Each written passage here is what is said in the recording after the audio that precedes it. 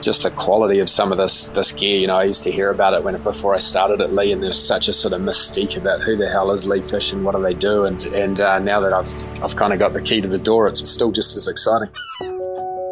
This is Fish Tales, a seafood podcast. I'm John Sussman. A brand is an intangible marketing concept that helps people identify a company, product, or individual.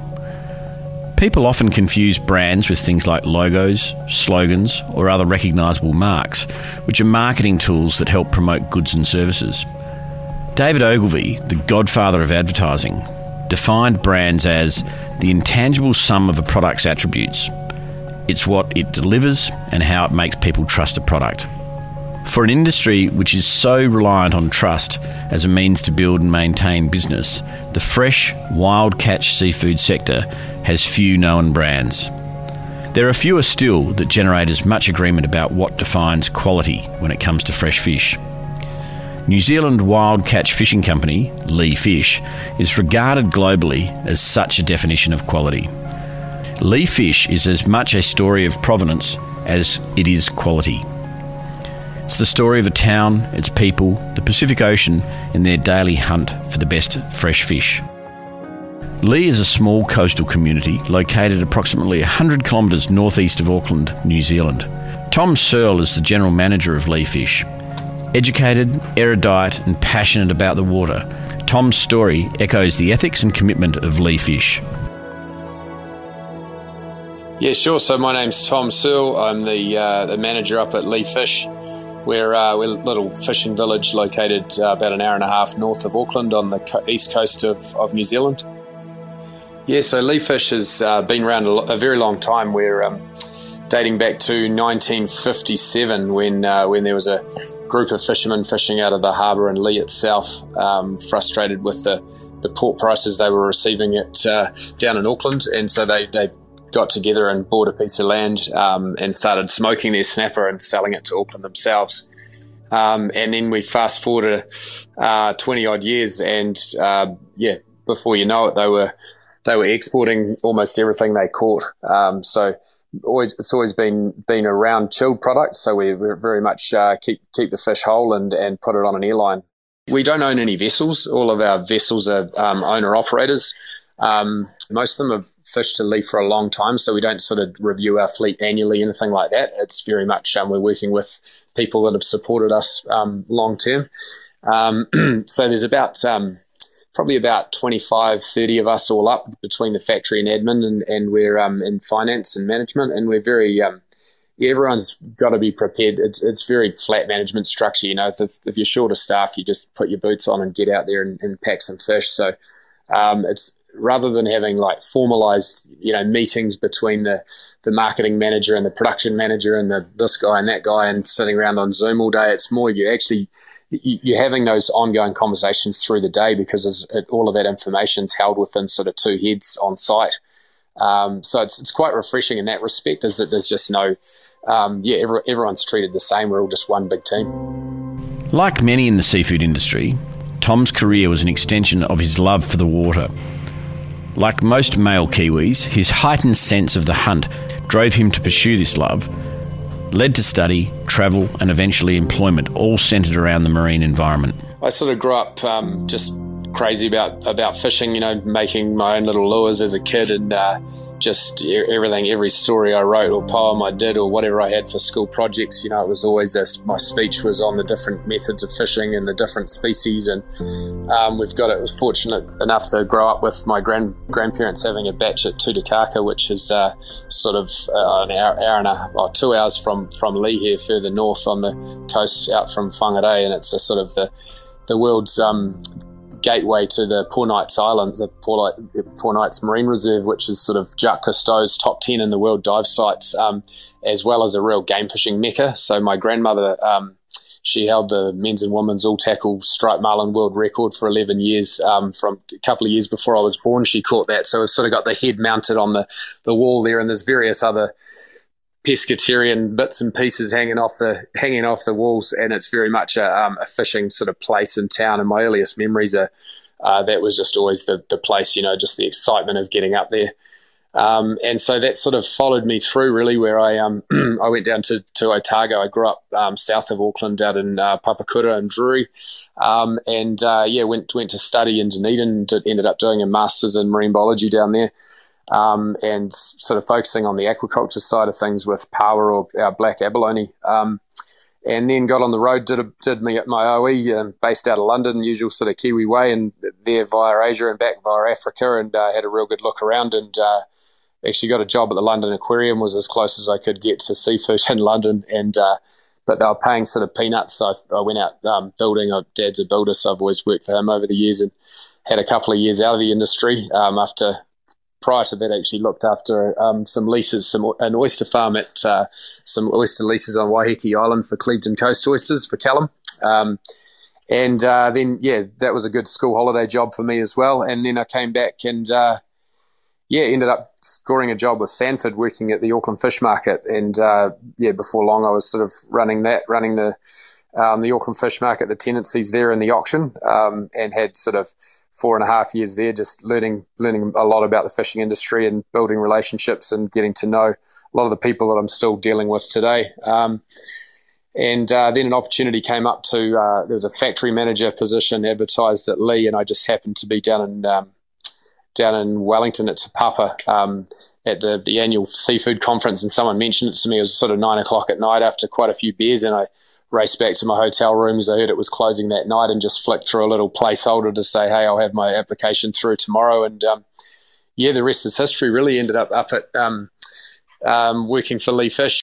Certainly coming from the big corporate side of the industrial catching and those sort of methods to something completely artisanal and small vessels and one crew. And it took a while to get my head around, because I was super excited, but I was also trying to work out why it was 15 knots easterly, not much different to what I'd take my little tinny out in, and we didn't have fish, and then once you start understanding the scale of the size of the vessels and how close to shore they fish and how often they come back to port daily and that sort of thing, it was a complete shift for me.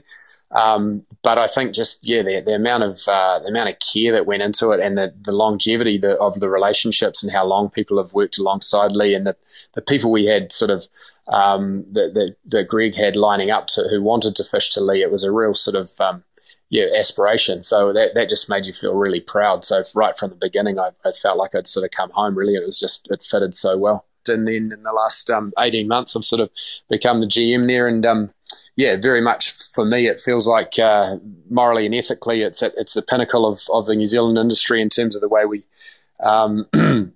we sort of care for our product, and the relationship we have with the environment, and the whole sort of Māori worldview of kaitiakitanga. And so very, very excited. We're building changing a few things around, building quite a fresh, young, exciting team, and I think got a really, really bright future. The Japanese infatuation for fish quality has had a global influence, not merely on cuisine, but the catching, handling and supply of fish. It's claimed that Japan gave birth to a wide variety of now worldwide fish catching and handling techniques. The forefathers of Lee Fish saw how these Japanese techniques could vastly improve the commercial return for their catch, and sought counsel from Japanese fishermen to develop the longline fishing technique in New Zealand. Aside from producing the best quality versus other methods, longlining is also the most sustainable catching method and has the least impact on the environment. So Lee's been very much built on the catch method of longlining. It's still far and wide our most of our catch is caught by hook and line, and that's what we celebrate. That's what we think is the best way to catch a product and keep it in the quality that we maintain. Back in the early 80s, or probably mid to late 80s, when the Japanese market was just hotting up for us, the Japanese actually came out to Lee and got on boats and spent time with our fishers, who some of which are still with us, and others that have retired and left their vessels now to their sons and moved through the generations. But the Japanese came out and taught our guys exactly how they wanted the fish handled, and the whole process of ikijimi, the traditional Japanese way. right through to slurrying and packing and handling, and the absolute care that they put in the product.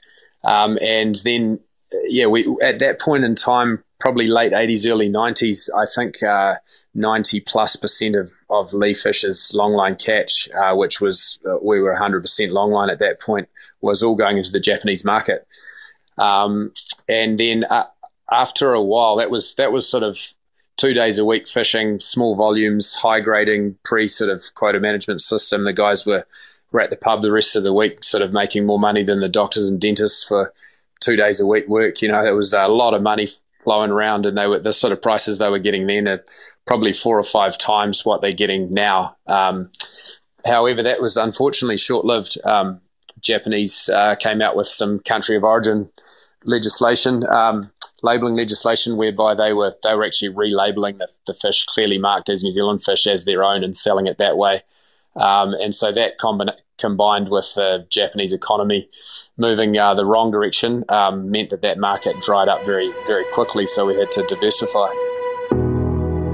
The world of seafood is constantly changing. Market demands vary by season, by market and by species of catch.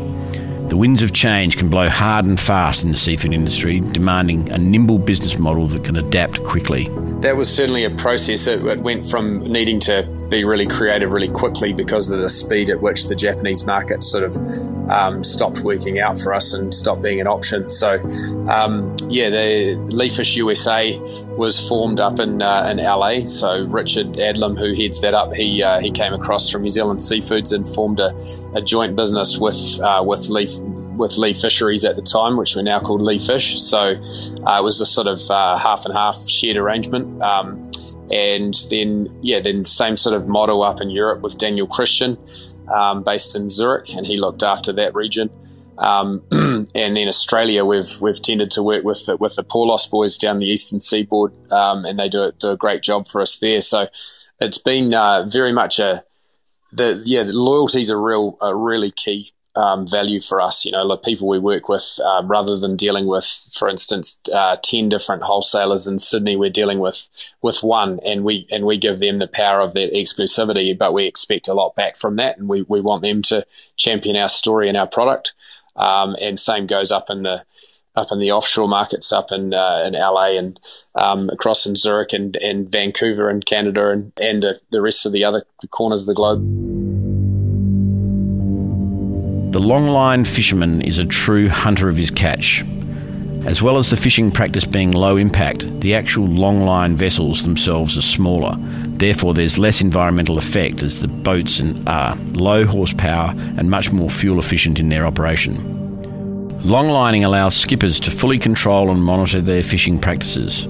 When certain areas are yielding smaller fish or non-target species, the fishers can easily reset their gear elsewhere and work other grounds. The guys on a normal, I guess we'll start with a standard day for a longliner, so they'll get up very early in the morning, depending a bit on the moon phase and tides, etc., as to when they think the best time to set is, because with longlining, obviously the fish have to be feeding. It's quite different to most other methods where if they're there, you can scoop them up. So there's a lot of hunting involved, and so we do find that the guys are pretty very clever when it comes to targeting a smaller snapper around Chinese New Year or a larger snapper for some other particular market sort of want or need. So they'll head out early morning, set their gear, which takes a good few hours. They'll set between 1,000 and 4,000 hooks these days, sometimes 500. And then they'll have a cup of tea and steam back to the start, and then start picking that line up. So as the fish come aboard alive, they'll brain spike them, ikijimi the fish, so they're killed instantaneously and put into a slurry, so a mixture of salt, ice and water, to try to get that core temperature down to close to zero as quickly as possible. Even that, there's a bit of an art to it. You can overdo it and wash out the good colour in the fish and sort of overdo it and give it wide eyes, but you also want to get that gut really, really cold, so the enzymes and bacteria aren't burning through into the good flesh. Then it's lifted out and placed in. We use the little what we call icky bins, just the really small fish bins you see around. They're only sort of with ice and the bin, you're only talking 15 kilos, so they're really small units with a lid on them. So the smaller size unit you're handling, the better you can care for your product. And then they just go into an insulated fish hole below deck. And the guys, if they're catching well, they'll stop and pack their fish, and then carry on with fresh slurries. Otherwise, they might haul their whole line, and then they'll be back in port that afternoon. So if they're further offshore catching, you targeting mixed species, so your tarakihi, your morwongs, and your trevally and scorpion fish and blue cod and red snappers and things, then it's a lot longer days, or often they'll stay out at an offshore island or in a harbour overnight. But when they're doing the regular inshore fishing, which is the majority of our catch, they're just out there for literally the day.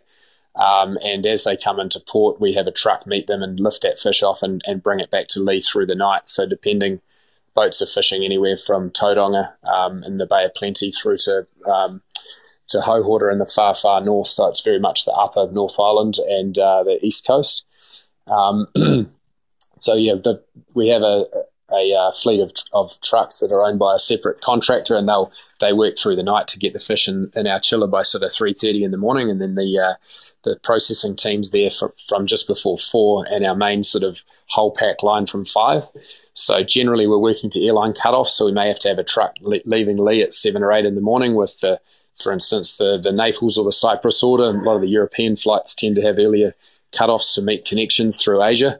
And the graders are packing, that they're looking at a list to see what boat's got what product, and they'll know from their own experience and from the previous days who's got the right colour snapper for the more discerning market, etc. And what happens is this flows right the way through to how we pay the vessels. So rather than them getting an A or a B port price and having them make the ugly decision of sort of quality versus quantity, they can see on their pay advice for that specific unload, there might be 15 different prices that make up their average on the snapper. And so if they're taking more care, targeting a better fish, they'll get a much better average price. So the whole system encourages excellence.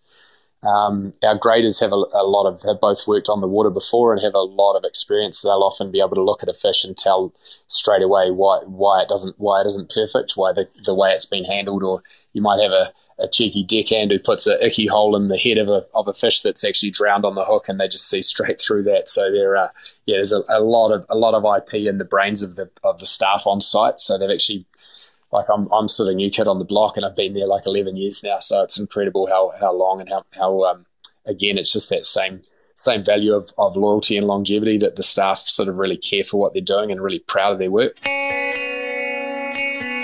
Wild caught seafood is enjoying a renaissance of appreciation for just how special it is.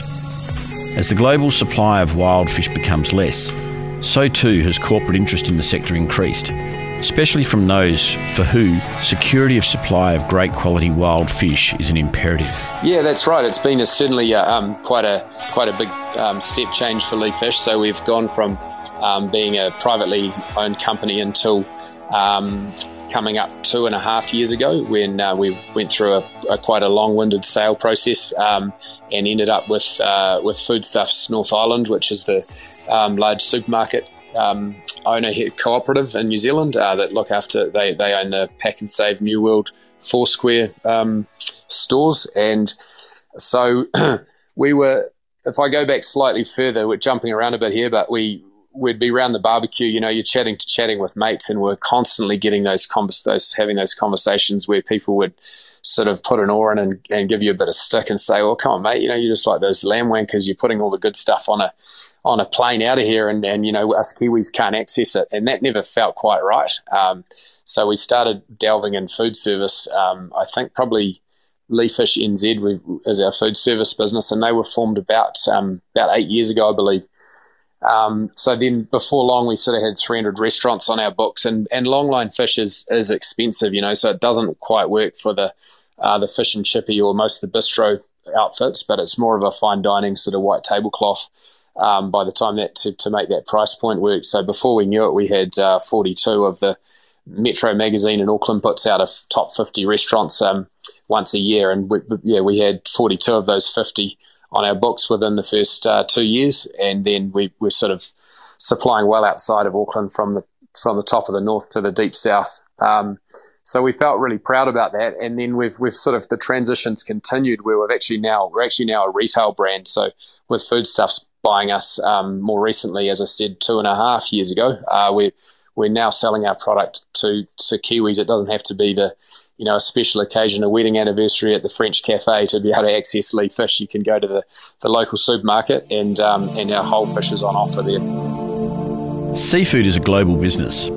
The big annual seafood shows in Boston, Brussels and Hong Kong are incredible showcases of pretty much everything and anything that swims.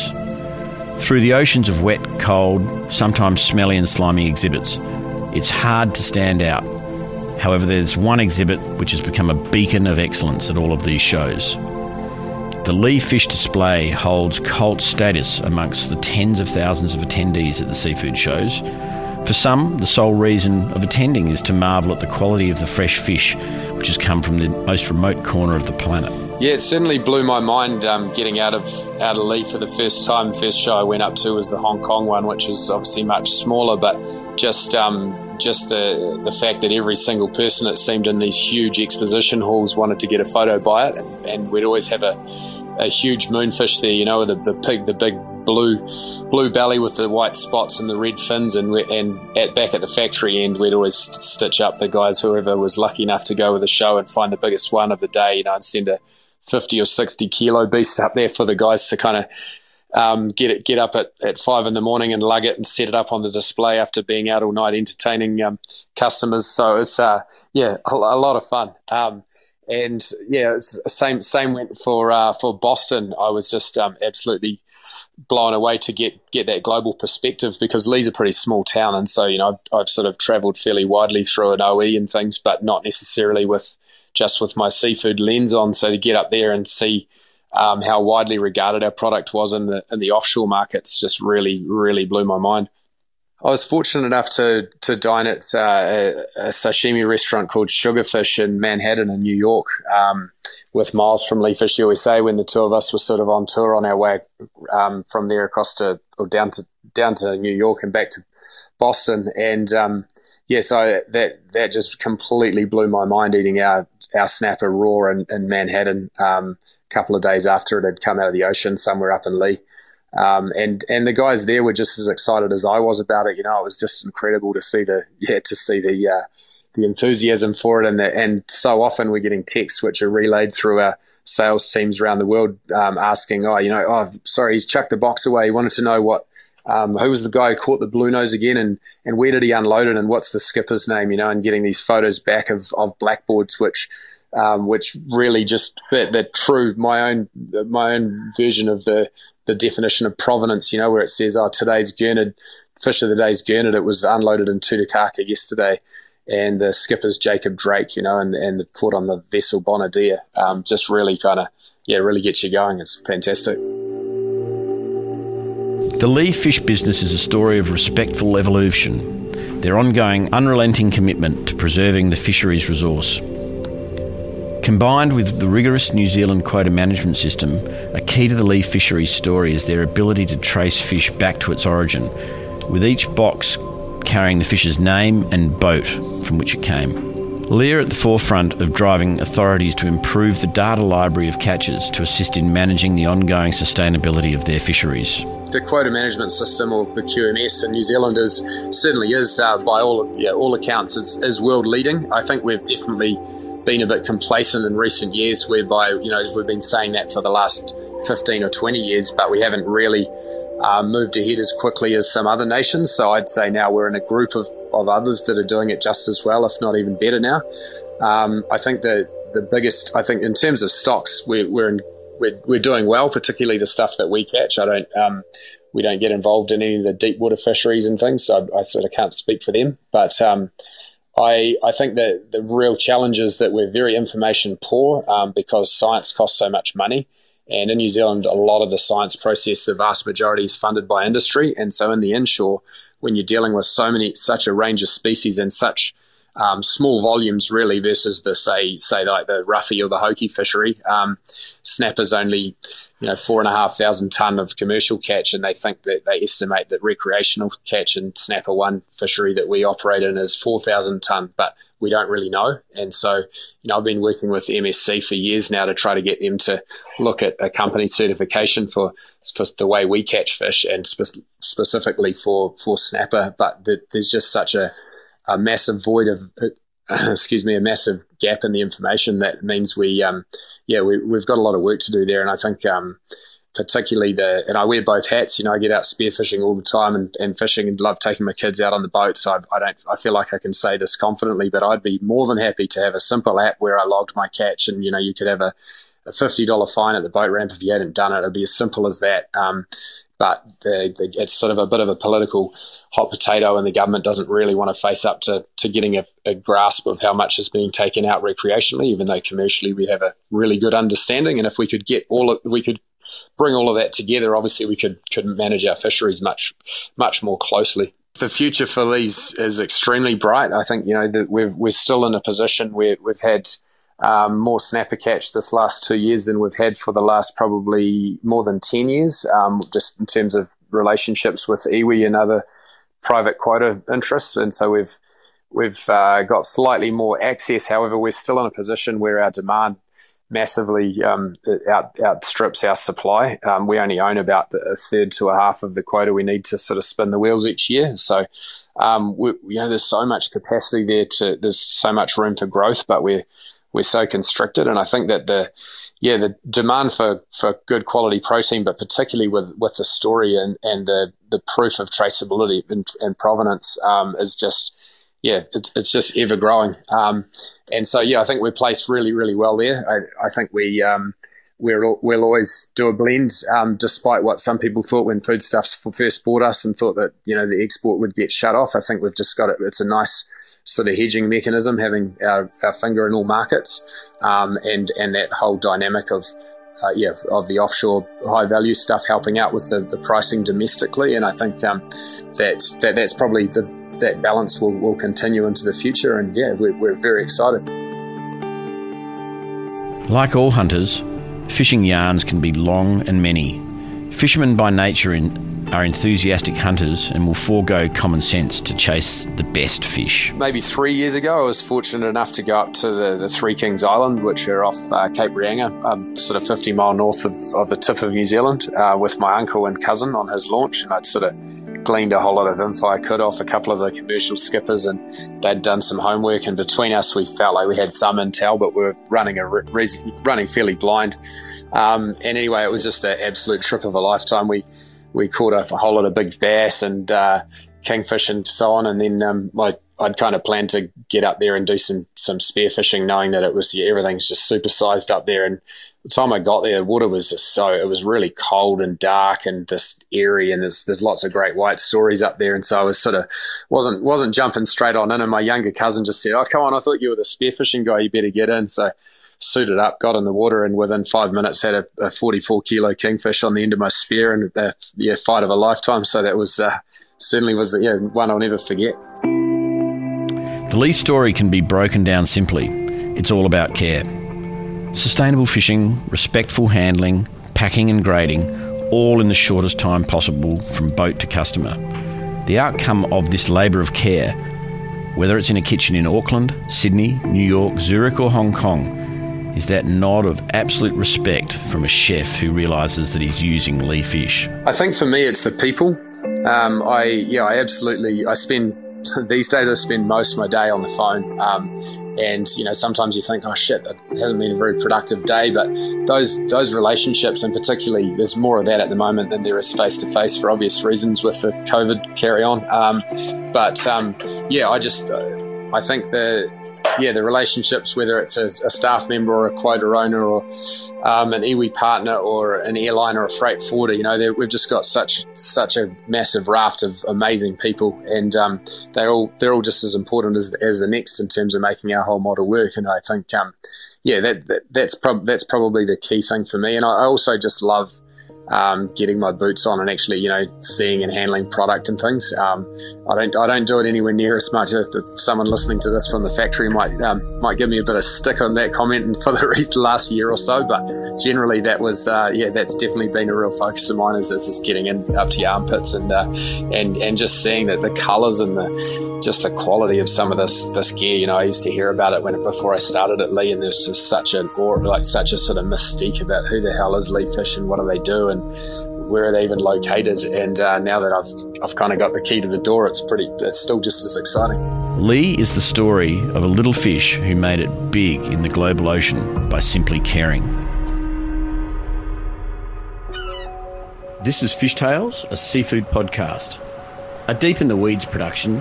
I'm John Sussman. Follow us on Instagram at Fishtails Seafood Podcast, or email us at fishtalespodcast@deepintheweeds.com.au. Stay tuned for more tales from beneath the surface of the seafood world every Friday on your podcast app.